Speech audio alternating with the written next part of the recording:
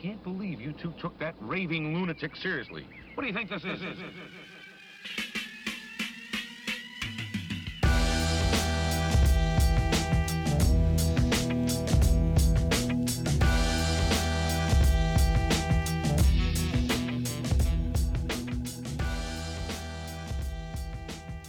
Hi there. Welcome to the party. Yeah, how are you? I'm doing good. How about yourself? Good, holding up well, keeping busy. Yeah. Thank you for Yeah, being on the podcast. of course. Thank you. How was your previous podcast? It was good. It was good. And there was some interesting stuff that we talked about. Probably some stuff that you as a filmmaker probably have had to experience, probably. Being that he works with independent filmmakers to kind of help them, to give them a different way of distributing their films, and you know, for those people who are locked into distribution deals that might be a little tough to work with. um, Hmm. he fits in the gray areas where you can still make money, and not break your agreements, so it's kind of cool. That is pretty cool.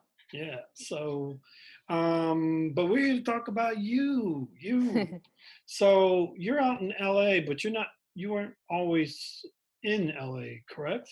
Correct. Yeah, no, I was born and raised in New York, Queens, New And York. what part of Queens? Flushing. Oh, I'm Part of I'm not far from there. I'm in Elmhurst. Really? Oh, you're in my hometown right now. How is it there? How are you guys? It's you know, I just wish a few more people would still wear the mask, but Oh yeah, no. We're yeah, having the same thing here in LA. yeah. So, Yeah, well, they obviously shared notes because they're like I can remember like maybe 2 or 3 weeks ago being outside and be like it's like a ghost town. Now it literally I'm like having to duck and dodge people again. When I start ducking and dodging people, that's a problem. So yeah, here it's the traffic. So during like the oh, first few weeks of quarantine, like, there was no traffic whatsoever. It was like 10, 15 minutes to get to like no east and traffic. west. Yeah. So now you know that people are going out and about of their life, about their lives because yeah, now it's like normal, you know, heavy traffic on the freeways. So Oh, that's crazy. I yeah. didn't think I was out in California a long time ago, working in special effects. So, and it was not for me per se, but I loved working in the industry out there. Just the earthquakes were just not my bag of tea. So so you started here in Queens. Where did you go to? What was high school for you? Sure. So I went to Robert F. Kennedy. Oh, you went to So Robert F. Kennedy. yeah. Oh, was that like so? Where did the film bug start to bite you? When I was 8, so Get way out of before. here! Yeah. So All right. so way before high school. Yeah, I mean, I always kind of like since 8, I kind of just picked up a camcorder and started making like short little films and threw my cousins to act in them. And yeah, then I went to high school still with the film bug, watched a lot of, cinema. And then when I realized that there was such thing as film school, Mm. I went to the School of Visual Arts. Oh, you went to uh, SVA. yeah, and then I Oh, me was too. there for a year and a half, and then I left film school. Mm. Yeah, I think it was the right decision for me Mm-hmm. personally, Mm. for like what I was trying to accomplish and what I felt film school was like holding me back on. Mm. And I had a conversation with a great mentor of mine who was one of my professors, and kind of from there I just started working in the industry as a PA, trying to get like my grasp on everything. And that was the best film school for me, to kind of just see it firsthand. I actually, I judged the student films for the Dusty Awards That's awesome. couple years in a row. So good school. And yeah, I mean, so here's the kind of funny thing is like, I remember, look, I'm going to lay it out there. I'm significantly older than you. I'm like dinosaur age, whatever. But when I was growing up, there wasn't any real, like there was film school, obviously, but it was kind of like this mythic beast of sorts where like if you went, like I couldn't go because my father didn't think it was a viable career. And so I ended up going, I did technically end up going there, but for like for art school, like some art stuff. But from a film side, I couldn't go. My father wouldn't let me go, whatever.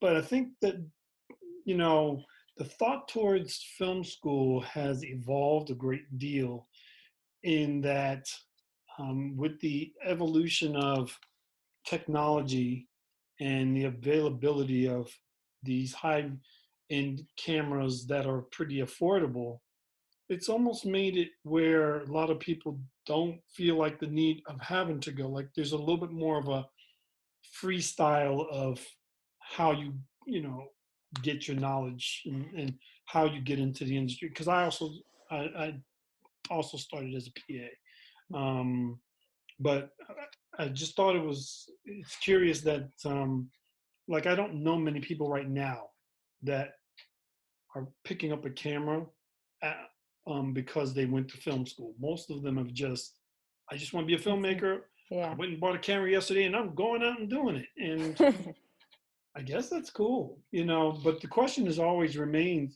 like from the behind the scenes with like a lot of the distributors. Like I went to, I don't know if you're familiar with Starable Fest. No, not familiar.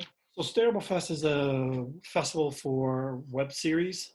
Okay. And so a couple years ago, I think it's only been around for maybe 2 or 3 years, but it's a good festival. And a couple years ago, I met like a couple of people from a couple distribution companies, and I asked them that question, like a question which was, with because there's so many more filmmakers there, do they find it tough finding quality content now? And and if they aren't, do they believe it's because more people aren't going to film school? And to me, I think it's not that simple, because I don't think, you know what I mean? Like I think you learn things different ways. Like you have different opportunities than was, say, 10, 20 years ago. Would you find that to be true? Definitely. I mean, I think had I really thought about it a little bit more, I probably I would have really maybe not even gone to film school at all. I think just that kind of, like once you graduate high school, it's just that thing that people automatically, kind of throw at you, now like Right. college and all of that. And I knew I wanted to go for something that I was interested in and was passionate about.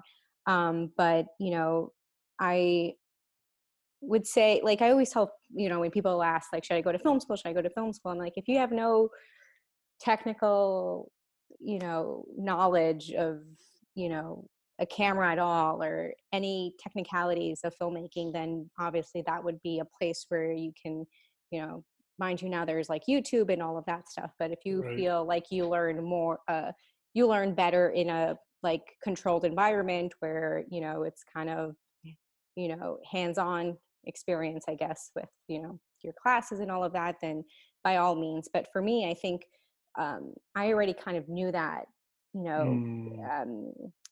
and then I just felt like in film school, it's more of like like a on the books like approach, you know. It's Right. very like on the books, and I just wanted to explore like the kind of stories I wanted to tell, what my voice would be through film and stuff like that. So Mm, that was something that wasn't serving me in film school. So I wanted to kind of, you know, figure that out on my own, because that would be eventually, you know, like technical aspects, you know the basics, and then you surround yourself with collaborators who are, you know, excel in those departments and stuff like that. Mind you, I'm not saying you don't need to know anything about like editing or sound or anything. Like, you want right, to know right, right. your basis, but um yeah, so I think for me it was just a better approach to like be on set, see how a set is run, you know, all these Right. different departments, what does that look like, what exactly is the director, you know, doing, how is he, you know, working with the actors and all of that. And that's stuff that, you know, you you can watch, you know, and learn. And just by doing it, like once I started like making my short projects in school, and like, you know, little projects like in Central Park, you know, grabbing a camera and like, and I, that would be another, I guess, bonus thing about going to film school is the accessibility to equipment. You know, when you're like Mm, 18, you don't have a tripod and like all the big shebang. You just probably have your small little like DSLR camera that you can kind of run and gun. But um, other than that, I mean, I feel like for me, um, the quality too, because you were talking about like yeah. quality and stuff like that. I feel like it's kind of like a double-edged sword, because now that there is accessibility, people are, you know, shooting things on their phone and all of Right. that. Just because you can doesn't mean you should. You I've know. said that so many times. Yeah, just because you can, yeah, I think maybe you Yeah, should. you know, there should be there is, it's a craft, and you have Right, to learn that craft, you know, right. not just kind of amateurly just making stuff just to make it. So I think it's like a fine line between, yes, now there's more content, and we, you know, there's sometimes the quality is not as good, or yes, now the quality is good because now, you know, people can start learning, you know, when they're younger, and they have like YouTube, which is an amazing resource, Mm. and everything at their fingertips at this point. Yeah, so, and I'm still trying to wrap my head around this.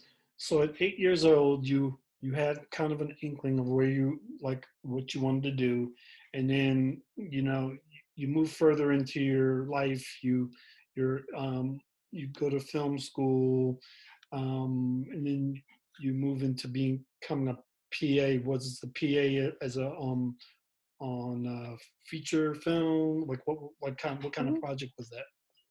So yeah, I mean, I guess I should start with the film that like made it, that was like that aha moment for me when I was 8, which was Titanic, because it was the first live action film when I saw as a child.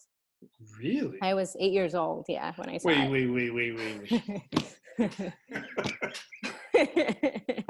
I'm gonna say that this is the first time that someone has said Titanic as the film that was the defining the film.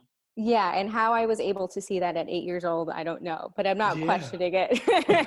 But yeah, I saw it in the theaters, and I just remember, you know, watching Jack Dawson drowned, and I started to cry, and I was like, oh my God, what is happening? And like, what is happening? Like, why Right. am I feeling emotional? What is it that I'm watching that's making me feel this way? And, you know, I think when you're younger, you think movies are just like magic, and they're just like magically there. Mm, So I didn't know that there was like a writer, director, and a whole process behind filmmaking. So right. once I learned about, you know, filmmaking and cinema, that's when I was like, you know what, this is something that I want to tell stories. I want to Mm, move people like I was moved, you know, in that experience that I'll never forget. So it kind of became, that's how like my love and passion stemmed from that moment that I had mm. um, in the theater. That's it's for me it was probably a stereotypical Star Wars, obviously, you know. But I always love to hear that moment because, you know, and it's usually somebody like you. We're usually really young when it happens, and you know, there's like that aha moment of like, oh, I can, wow, what is that? You know, Yeah. it's so cool. You know, I want to know what it is. And I remember so I've read, there used to be this magazine called Starlog Magazine. It was like a magazine for like science fiction TV shows and movies. And so I would read everything. I read like every article they would have. I would watch all of they had like a little bit of a TV show, and I would watch all of it. And just, I knew right there I wanted to do something with special effects. I ran out and bought models. I was like, yes, I have to do like this. And I had no clue what I was doing, but I knew there was a motivation toward it. And so when you got on, so, so so my first job as in film was, well, technically was an actor, but as a behind the camera person, it was a PA. And I've done a fair amount of PA work on a few different projects.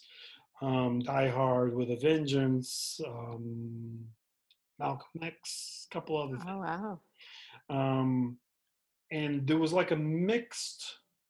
I will tell you, if my interest in the career of film was Mm-hmm. going to be based on being a PA, I would have never been a filmmaker, because it was kind of a mixed bag. Like a couple of projects were really kind of cool, and then there were a couple I'd rather forget, and I didn't learn anything. I mean, I think I mean I think I you know I took the jobs knowing they would be hard, but I thought I would learn more. I guess that was. Yeah. Um, do you find that, being like those earlier days that you got to pick up things, like did it inform you on a direction of where you wanted to be behind the camera? I mean, absolutely. I think, everyone wants to be a writer or a director, right? And Yep. I knew that, but I always had like an open mind, Mm. like that might change. Like once I kind of, like you said, work, go on sets and actually see it for myself. Like, is this something that I want to do? So, uh, yeah, I, just gravitated towards everything really. Like once I was on set, just seeing the collaboration between every department and the creative process. um, you know when you're a PA, you don't really see like the pre-production stage, and that's kind of Right. like my favorite, because that I love working with actors. Like that's been my thing since the beginning of like rehearsing with them, and just really that's, I think, like, casting is everything. I'm a firm believer of that. So like Amen to that. it's it's so imperative to cast correctly, and that's like you're halfway done with your job. So Mm. yeah, I mean, PAing, I was 18 when I went to Silver Cup Studios. Oh, I was like, Silver my Cup. first PA gig was for the first iPhone that came out. And Wow. yeah, it Okay. feels like ages ago. But yeah, I'll never forget it. It was with Sam Mendes was directing.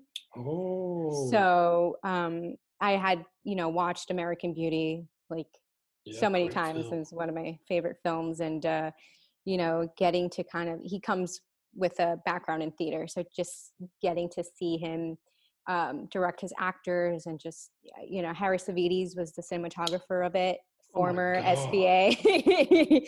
I mean, talk about like a first time, and like Yeah. already I'm just like, whoa, what is happening? And trying to take everything in, but also trying to kind of like observe and watch. And Mm. yeah, that I think was like, once I was in there, I, just networking became everything. Of like, here's my contact info, please call me for the next, and when you're PAing, as you're working for pretty much nothing, and it's more connections and experience, and just, there was experiences like that, like you mentioned, where, and then other ones where you're like, oh my God, like if they can do this, then why am I not like, making my own stuff? So yeah, it just, in New York, we're just,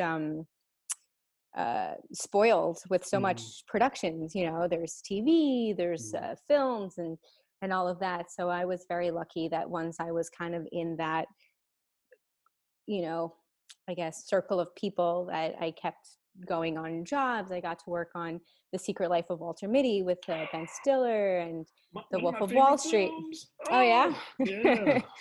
The Wolf of Wall Street. So, that I think was just the best experience of like seeing these masters, who kind of inspired you and informed your kind of childhood and your passion for film. So, what was the first project that you wrote and directed, or have you?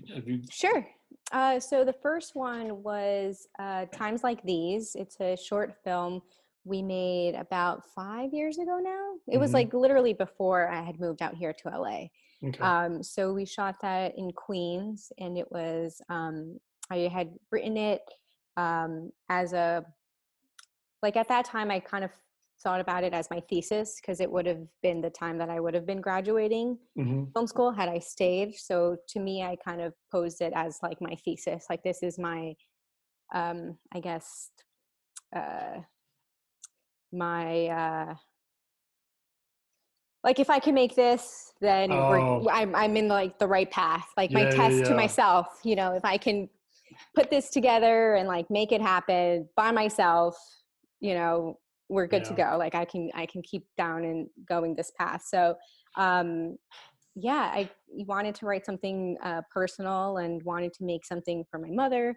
So I wanted to, she's someone who I admire and is my hero. So I wanted to really delve into domestic abuse. And at that time, we hadn't seen it so much as like now. It's so, we see more stories like those being told, but at that time there wasn't really nothing, or not that I had seen. So I wanted to write the story about a woman who has who musters up the courage to leave an abusive marriage and leave with her 2 kids. And it's a 15-minute short that at the time I was just kind of writing it for my mom, and because it was something that I felt I needed to get off my chest. And I didn't know the impact that it would have, and how much it would resonate with people, whether they had seen it growing up or, are survivors themselves. It was very just overwhelming, honestly, once we started getting reactions. It's different. Like, it's different, right? Because here you are, this person who started out as an 8-year-old whose life was impacted by seeing this thing on film. And you fast forward, and now you are the filmmaker who's creating this work of art, who is potentially influencing someone else who's watching what you're watching. That must be a bit surreal in a lot of ways, That is, yeah, that's very surreal. And until you just mentioned it now, you're kind of like in the moment, and you're, just so in it that you rarely have time to kind of reflect and, look at it and stuff like that. So thank you for pointing that out, because that is pretty incredible, because it wasn't an easy thing to do. It was crowdfunding money and shooting in, it was like the hottest summer on record in like the past, in like a few years. So, we were shooting in Queens in an apartment with, cast and crew, and it was like 100 degrees, and it was pretty intense, but everyone was passionate about the material, and we were just in it to win it, really. What if you don't mind me asking, what was the budget for it? For Times Like These, we raised $20,000. Okay, that's pretty good. Yeah, I remember. Yeah, That's actually really good considering when you did it. yeah, That was pretty much right when crowdfunding was really starting to take off. yeah. That was my first experience with crowdfunding, and it's nerve-wracking, and it's not so easy. Like Yeah, begging or asking for people for money is yeah, not doesn't come easy to me. And then the fact that it's one of those things where you have to, it's like a constant, whether through Facebook, and at that time Instagram wasn't as big, so right, really our platform was Facebook and right. pushing that link in order for and it's amazing how many um most of like our contributors were people that like surprised me, like I would have never imagined. It's like a test too, to see who really is like supportive and like your true friend and stuff like that, because it Mm. was very an eye-opening experience. But I Well, am forever grateful to all of them. one of the so I done a fair amount of I guess you would say research into crowdfunding for filmmakers. And one of the things I always tell people is that really is, to be honest, crowdfunding is is great for two things. One, it's great for obviously raising your money. Well, three things.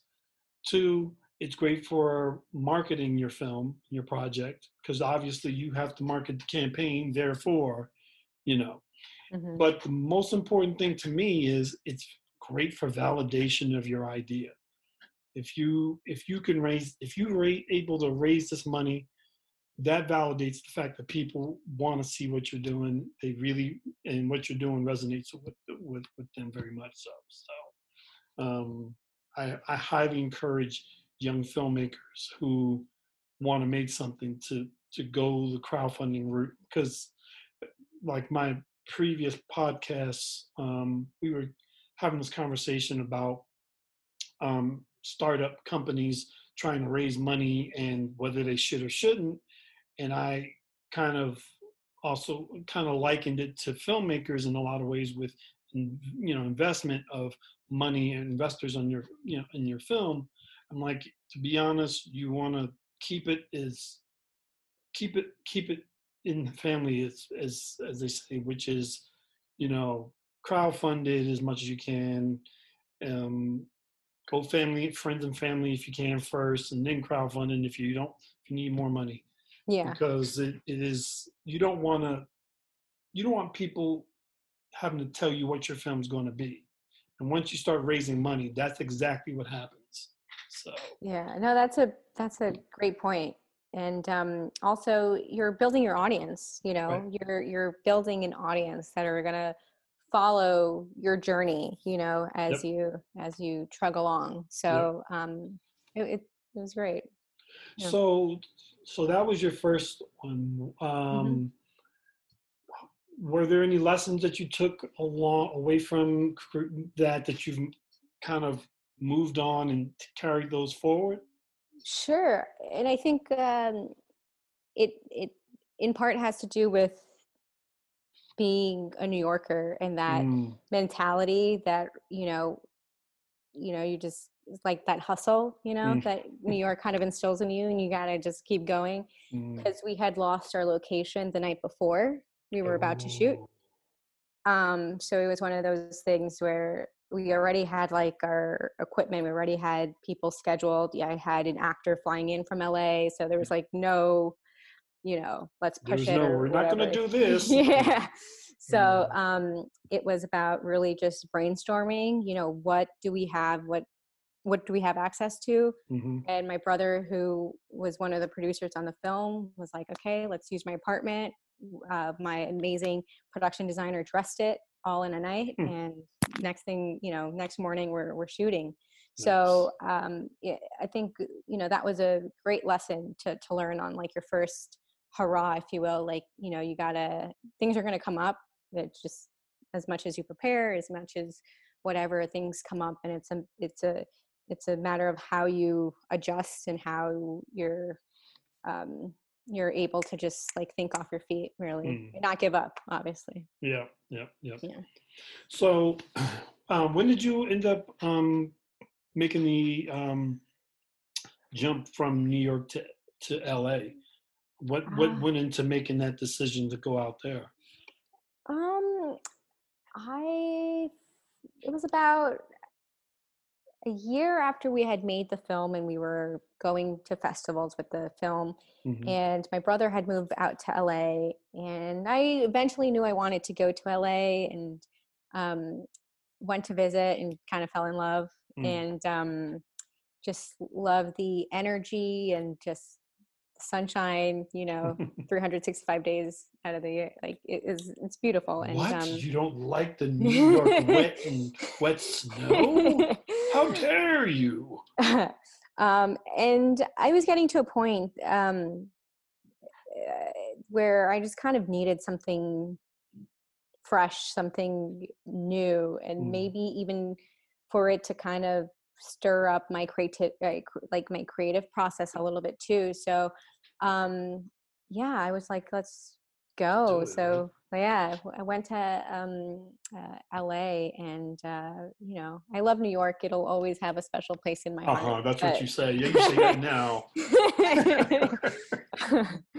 yeah, no, I'm always proud to rep the hometown. So So, so having lived there, um, this question I ask most people who have made the migration from New York to LA and have been in the industry on both sides of the country.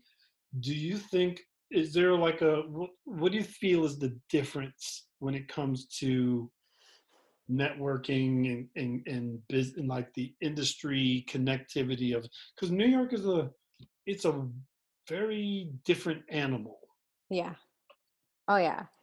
I would say like the thing that stands out the most for me is New York is very like I said, like like hustling, like if Mm. you need to get a shot on the subway, like you literally go with Yep. your camera and you like get it. Yep. You don't I don't want to curse, but like you You really don't curse. give you don't give any fucks. Like you're just like doing it.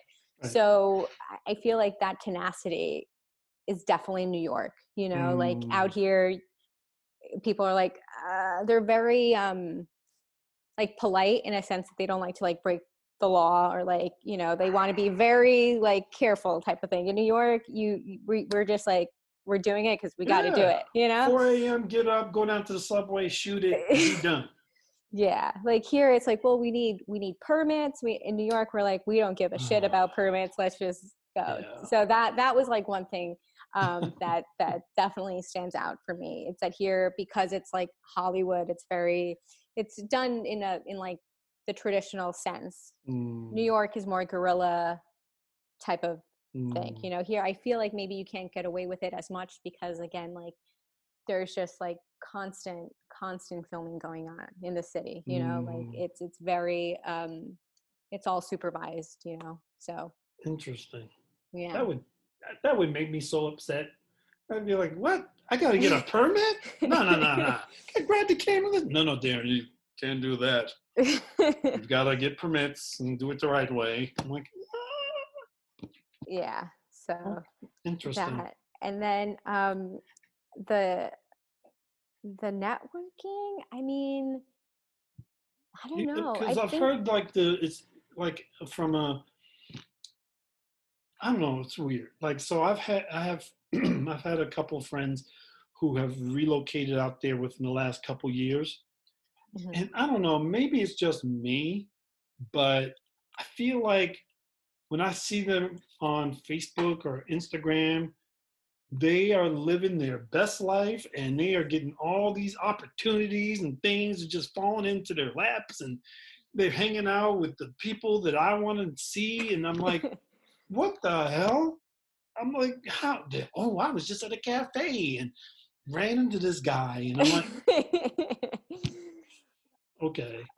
um I would say yes, there is easier accessibility Mm, to um like a people's. greater chance of you running into people here, Mm, just in the cafe or whatever. I feel like it was the same in New York because I would run into like people walking along. Yeah, But all the I time. was obviously always like on high alert and like super, like observing everyone. But uh, and I think because in New York, everyone's like just so on top of each other. It's very hard to kind of make that connection because as a New Yorker, I will say, like, someone comes up to you, you're like, what do you want? And I gotta go or whatever. Yeah. Here, people are a little bit more willing to, if they do find like a genuine connection, to like listen and talk and all of that. So Yeah, that's true. yeah. That is true. We're not that city that you just walk up to on the street and ask for directions.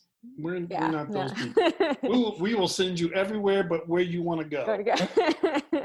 Exactly. Oh yeah, you want to go to Empire State Building? Yeah. What you do is you just walk around the corner and that's it. You're around the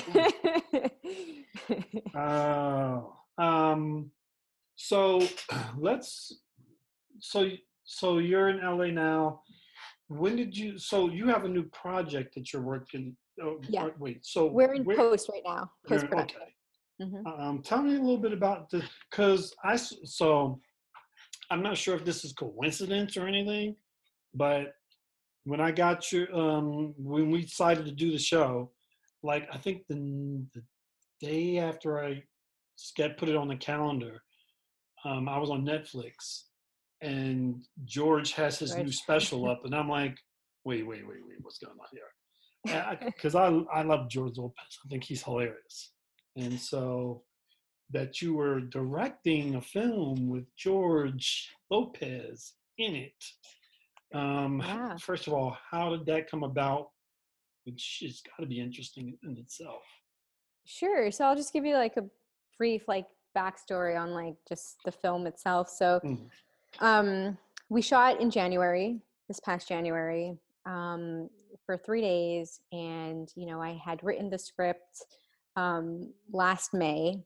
I knew I wanted again to follow up the short that I had told you earlier, Times Like These. I wanted something personal again. Those are the films I love to tell. So I was thinking of like what can be like the next piece and what story do I feel inclined to tell. And I wanted to tell a coming of age story, one that I guess when I was in high school I would have wanted to watch and feel seen. So I wanted to kind of tap into that. And in high school everything is so exponentially larger than life. If you're not popular, you'll never be. If he doesn't like you, then you're not pretty. If she doesn't like you, then you're not this or that. So I wanted to I wanted to go into like high school and tell a story about this girl who is dealing with her sexuality, and thankfully she has a great support system in her friend who manages to kind of get her out of her shell and really just accept herself, and in that find the courage to come out to her parents in that one night. So that's how the story kind of took shape. And from like the get-go, I had worked with Marlene Forte, who was in my previous film, and I knew she would be the mom. And I had been a fan of George since I was little, watching him on TV, and kind of envisioned him while I was even writing the script. So I was like, oh man, wouldn't it be awesome if I can get this man to play this role, that I'm like writing and thinking about when I'm writing. And everyone else kind of came through. And then Zach, I had seen him in Peanut Butter Falcon, and I knew that this character needs to be an actor with Down syndrome. I'm not gonna just have an actor and just throw him in. So it was very crucial to get my dream cast, and luckily through just being persistent and passionate, there was something that people gravitated towards and wanted to again be a part of it. And it was very surreal once everyone was there, because it was such a crazy roller coaster to finally get to that point where we're like rolling. And and you're lucky in a lot of, because you shot it in January like literally Oh my right God. before it starts to kick off. And that would have Yeah. been just like, no.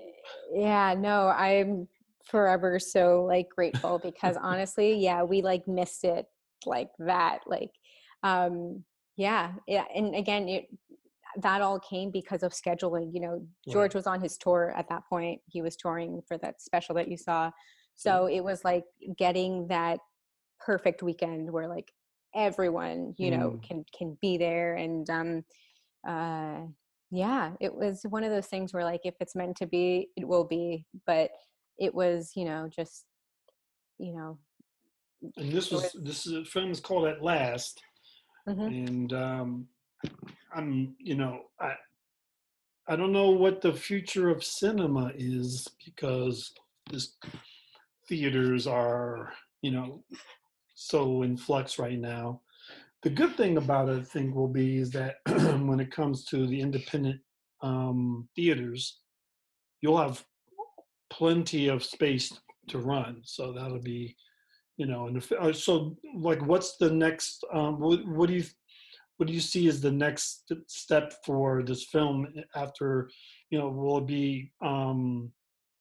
Is this going to be a festival run, or is this going to go straight to theater? Or Yeah, so definitely a festival run. okay, Yeah, that's why we're kind of not so much in a hurry because, you know, right, all the festivals that are playing this year for the rest of the year are really going to be virtual yep, platforms type of thing. And this film needs to be seen in a theater with an yeah. audience, I was you gonna know. say this seems like So a theater.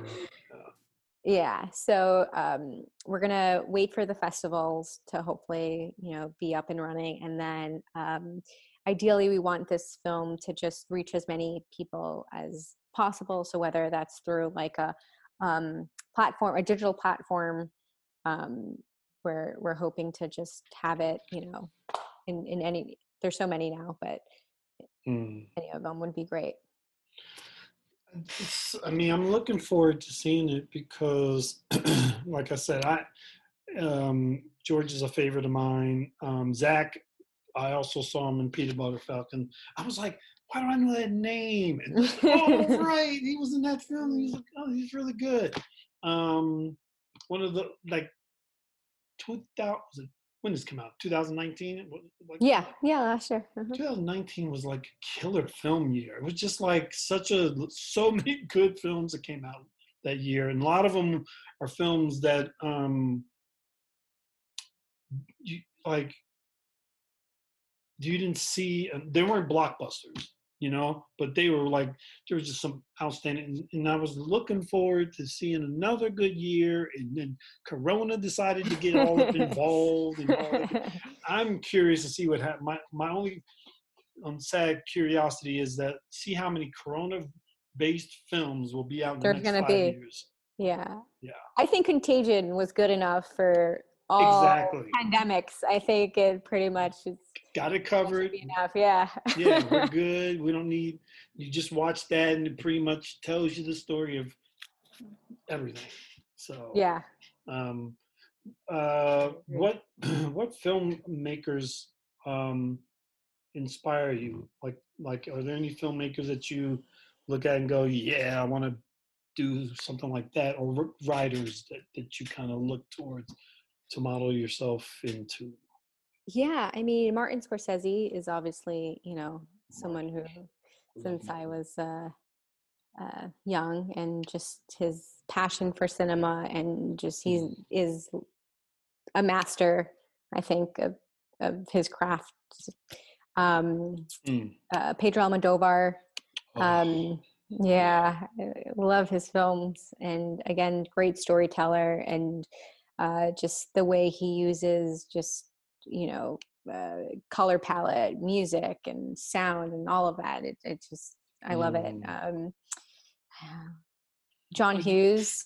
Oh, John Hughes, Yeah, yes, yeah, yeah. I like he's me a good. good John Hughes film, or And especially some of his earlier stuff.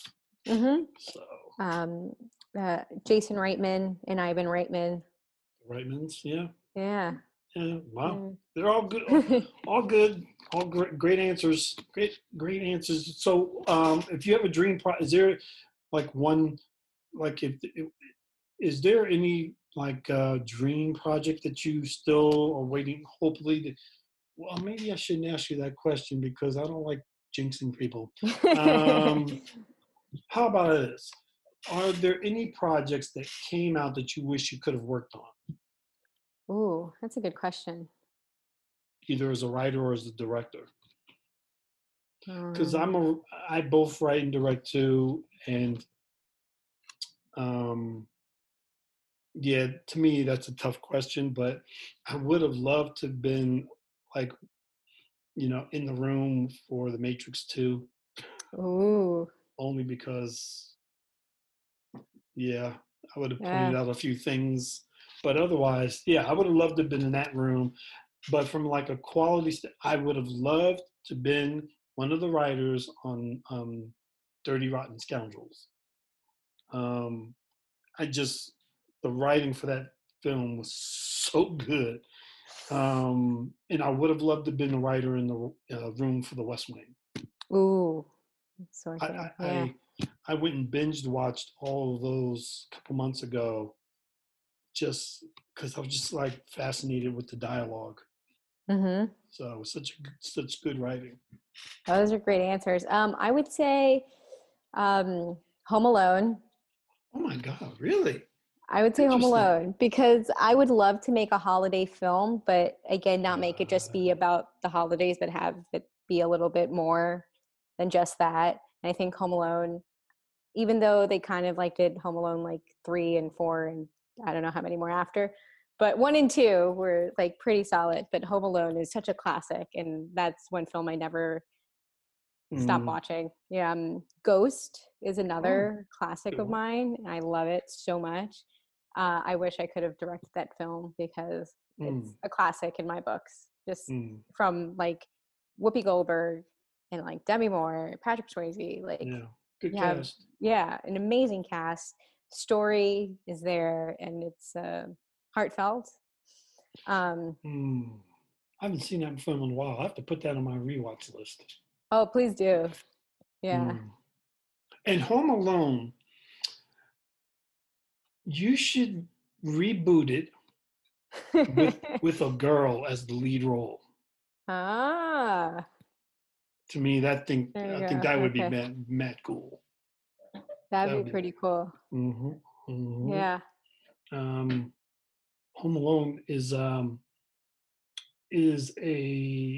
It's funny you meant the reason why I'm surprised is because for some reason that movie has been on people's tongues this week for some reason. Really? Yeah, like 3 or 4 people we were for some reason we were talking about Home Alone a couple days ago, and I was like, well, to me, it's like one of those films that's kind of underrated from a comedy standpoint, um, and it's just there's a lot going on that like I think you have to watch the film a couple times, and if you don't like it, it's a film you have to watch all it like a couple times, and it's like right up there with like Die Hard for a film that kind should be a holiday movie that you watch every year.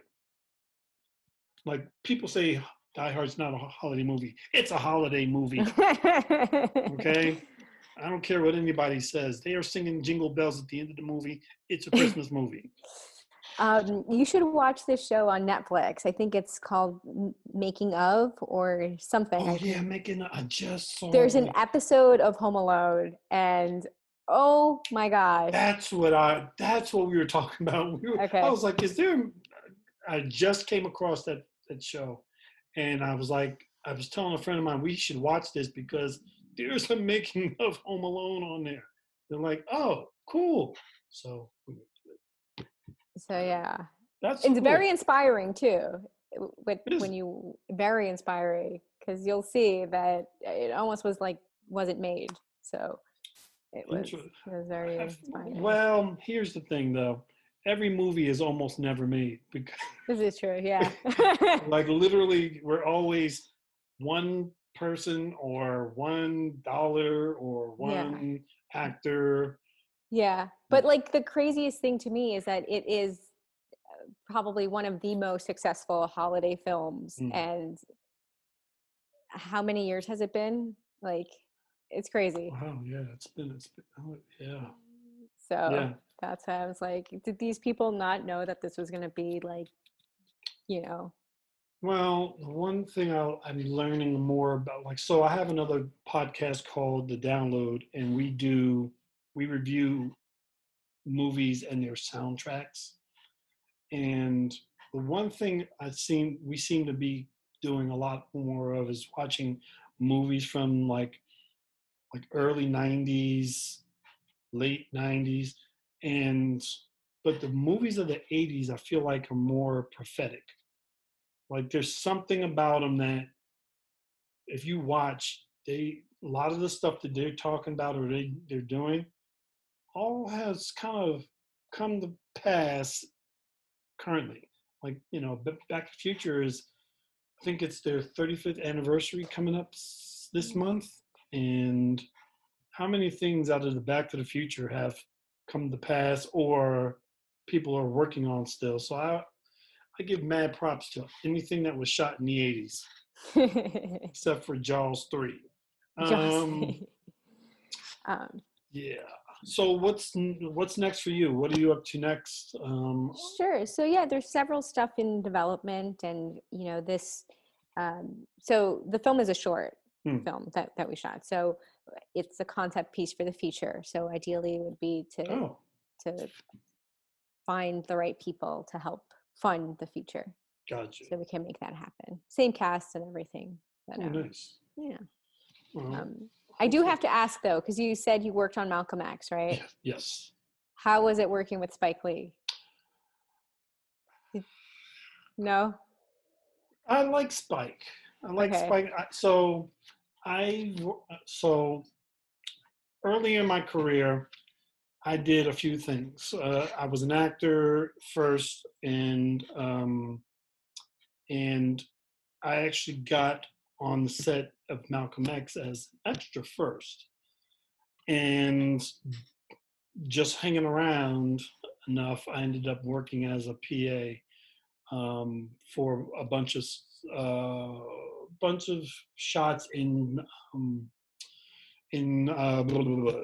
Times Square and a few other places around the city. And I can tell you they were very educational days, very educational. It was actually where she probably doesn't even remember this, which is hilarious. But that's where I met Ruth Carter, who was the costume designer on Malcolm X, and obviously she did Black Panther and a few other things. But that's where I met her on there, and so I got to meet all these different people and get and it taught. That was kind of like my first real place behind the camera. And so to answer your question, it was all right. It was okay. Um, it was, it was probably not the film as a first timer that I probably should have done. I probably should have done something a little smaller scale, like an independent film or something. Yeah.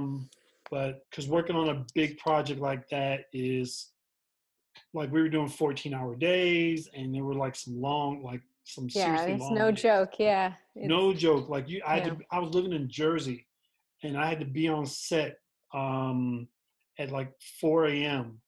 So I had to, I'm like, Yeah, you're the first one there, the last one out. I remember. Yeah. So it's just like, I'm 20 something years old. I don't know anything about getting up early. All I know is go to club, come home. That's all I knew at the time. So that, it did teach me a lot about how sets operate, obviously. But if I had to change, I would go, yeah, probably that was not the right first time. Yeah, not the right first time. Yeah. But I ended up working again with him on a couple other things like Inside Man, and also because I was working on some of his stuff, I ended up getting to do Juice and Distinguished Super cool. Gentleman, and a couple other things. So, like you said, it is. It's all about when you're a PA. It's all about networking, and Yeah. I wouldn't have gotten any of those things if I hadn't like been chatty Cathy on the set. So it is all good. Yeah, So, that's awesome. so where can people continue to learn more about what you're doing and stay up on what's happening with the film and those kind of good things? Sure. So right now we're still working on our site, but Instagram at Lorena Gordon or at last short film is Mm. where we kind of update people on like the film and just Oh, I post. was going to ask you real quick. Yeah. What was it like to work with George? Oh my God, amazing! It was amazing. It was. Was that the Uh, first time you'd met him, or? I had met him before. Okay. We didn't have like any really rehearsal time because he was just Right. literally like flying in. So Mm. um, it was very, I don't know, it was one of those things where, we were on set and we kind of talked about the scene and, just regular conversation. And, he's a father, he's an amazing father. So kind of really just talking about, uh, the relationship between this character and her dad and Mm. just talking really emotions and all of that. And he got it and he gave us beautiful performances, and I am Mm. excited for people to see him in a role like this because I don't think we've seen him in a role like this where people are going to be like, holy shit, is that George Lopez? Because Mm. it's beautiful. And I'm glad that he was able to just be a part of it, and he just went there. He went there Mm. emotionally and was vulnerable. So yeah, I was very, very thrilled. And luckily he had worked with Marlene, who, Oh, yeah, they had worked together on the George Lopez show. So it was that's nice to right. kind of have like familiarity, to have him, know Marlene and have Right. that kind of shorthand. And yeah, no, it was amazing. I was a little nervous at first, but it was wonderful. That must have been cool. I mean, like the one thing about like I should hope that all directors kind of truly like. I love directing. I think it's like so cool. Like I love I love the ability to take what's in my head and work with the actors to kind of build this thing of this essence that you're trying to create on film, on digital. Um, and since I like people, I like working with people, you know. Um, and I always tell young directors, really appreciate the position you're in because there's this is the hardest to get job you're going to get in most cases because there are a lot of things that have to happen on set and on in to before you get on the set to even get you in that chair. So the fact that you're able to, and then add to that layer, you hopefully at some point you get to work with actors like George or someone else that some other actor who's been in the business for a long time, and that just raises the ante all that more, and that so um, it's it's completely opposite of being a writer in a sense because you're writing in almost a vacuum sometimes, but when you're a director, to me, you know, you're the person that everybody is, all these people in the seats recognize as the person who made this happen. When Yeah, it's really it's a conglomeration of people that are working together, but you're the person who is taking in what's the word congealing the yeah. the project. So Yeah, no, I mean, we raised the bar, just with the cast, with the cinematographer, who was Dean Cundy, who Mm. shot, Jurassic Park, Back to the Future, Apollo 13, like, you know, so throughout, it was just raising the bar, and, I think people will see that, when they Mhm. watch the film. Um, so it Well, was well, exciting. I'm glad you took the time to talk to me about this and talk to me about what you're doing, your career. Um, always, I love meeting and talking to fellow filmmakers who are doing their thing. And of course, the more we see LA with New York people, eventually we'll just take it over. So it's all good. Um, thank you so much for being on the podcast. So people can follow you again? Where at on Instagram? Instagram? Sure, at Lorena Gordon, LorenaGordon. And the film is at Last Short Film. That's Cool. our Instagram. But yeah, no, this was a lot of fun, Oh, Darren. Thank you. maybe you guys can play my film festival next year. So Is that in New York? I want to see if it's this. it's going to be in New York. It'll also be online. We're doing both, Uh-huh. and it's called Love Actually, Oh, cool. International Film Showcase.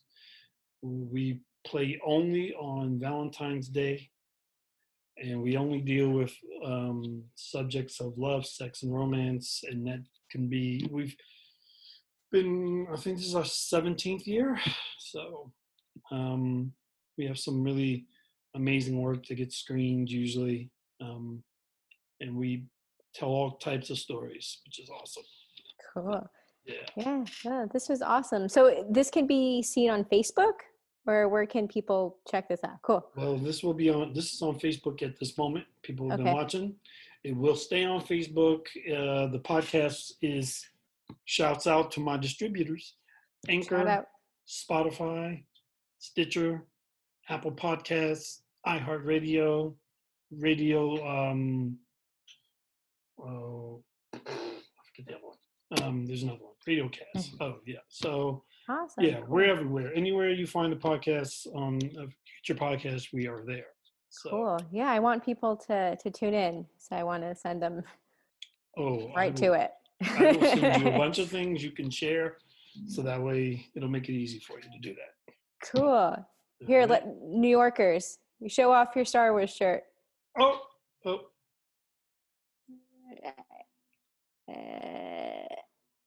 Awesome. yeah. Very, very cool. Love the shirt. Oh, I should have mentioned that as the film I wanted to work on. Yeah, yeah, that's another one.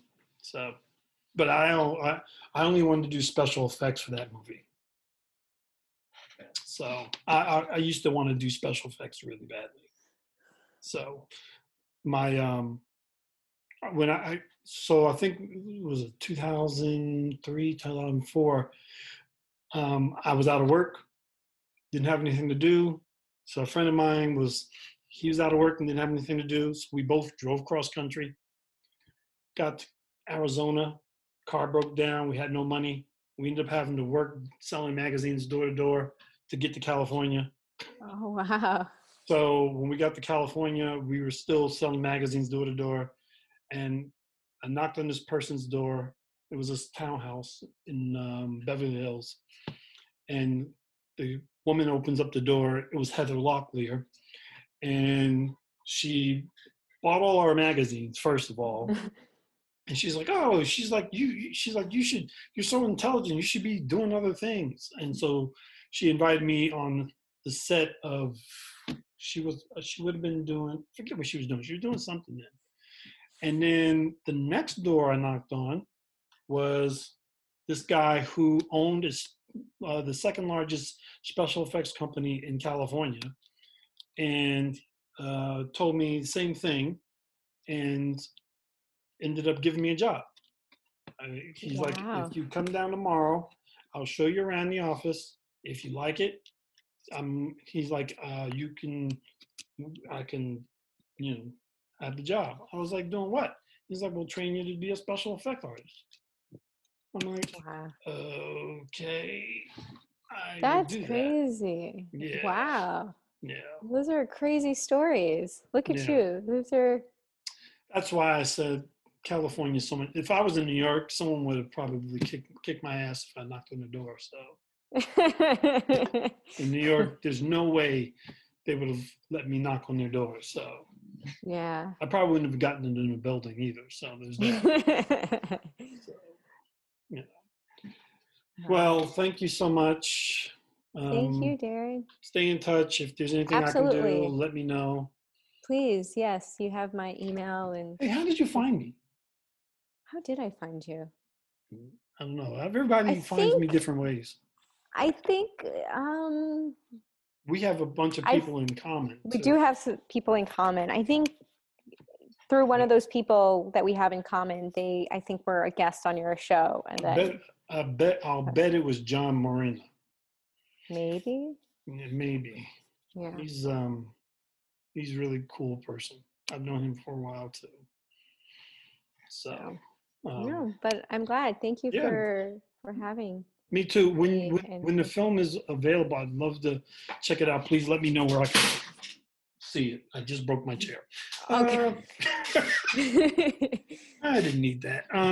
Yeah, let me know where I can see it when it's out. I'd love to check it out. Definitely. And next time I'm in New York, we'll. Oh yeah, definitely hit yeah. me up. We'll have lunch or something. Well, we'll get 6 feet apart and we'll have lunch. Yeah, you got it. All right. Definitely. All right, Darren. Thanks so much. All right, you take care. Have a good night. Take care. Bye-bye.